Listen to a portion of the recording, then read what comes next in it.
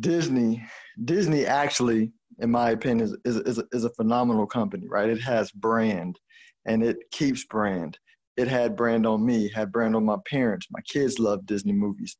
The movie theaters, they have dominated with the cinematic universe. Their return on equity and return on assets are great. Um, they are making money.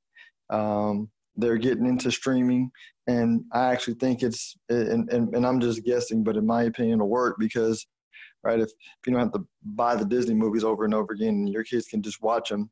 Matter of fact, if you think about if I think about all the things that my kids watch on YouTube or when we had cable, um, uh, they would watch a lot of the Marvel shows or um, Disney shows, right? Because Disney owns Marvels, they own Star Wars, they own all the classics like Aladdin, Lion King, and all that stuff. So they have a great brand. They got great intellectual property, great company.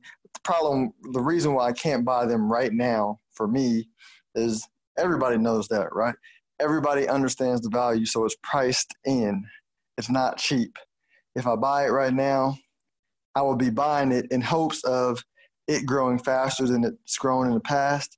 And I just can't buy within hopes of. I like to buy companies that are getting smashed and unloved by the market or the market's underappreciating them because I get to buy with a margin of safety, as Warren Buffett says, where I have more upside than downside. Right now, it's fairly valued.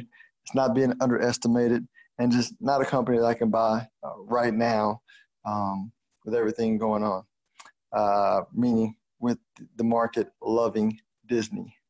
So I think it's a great company.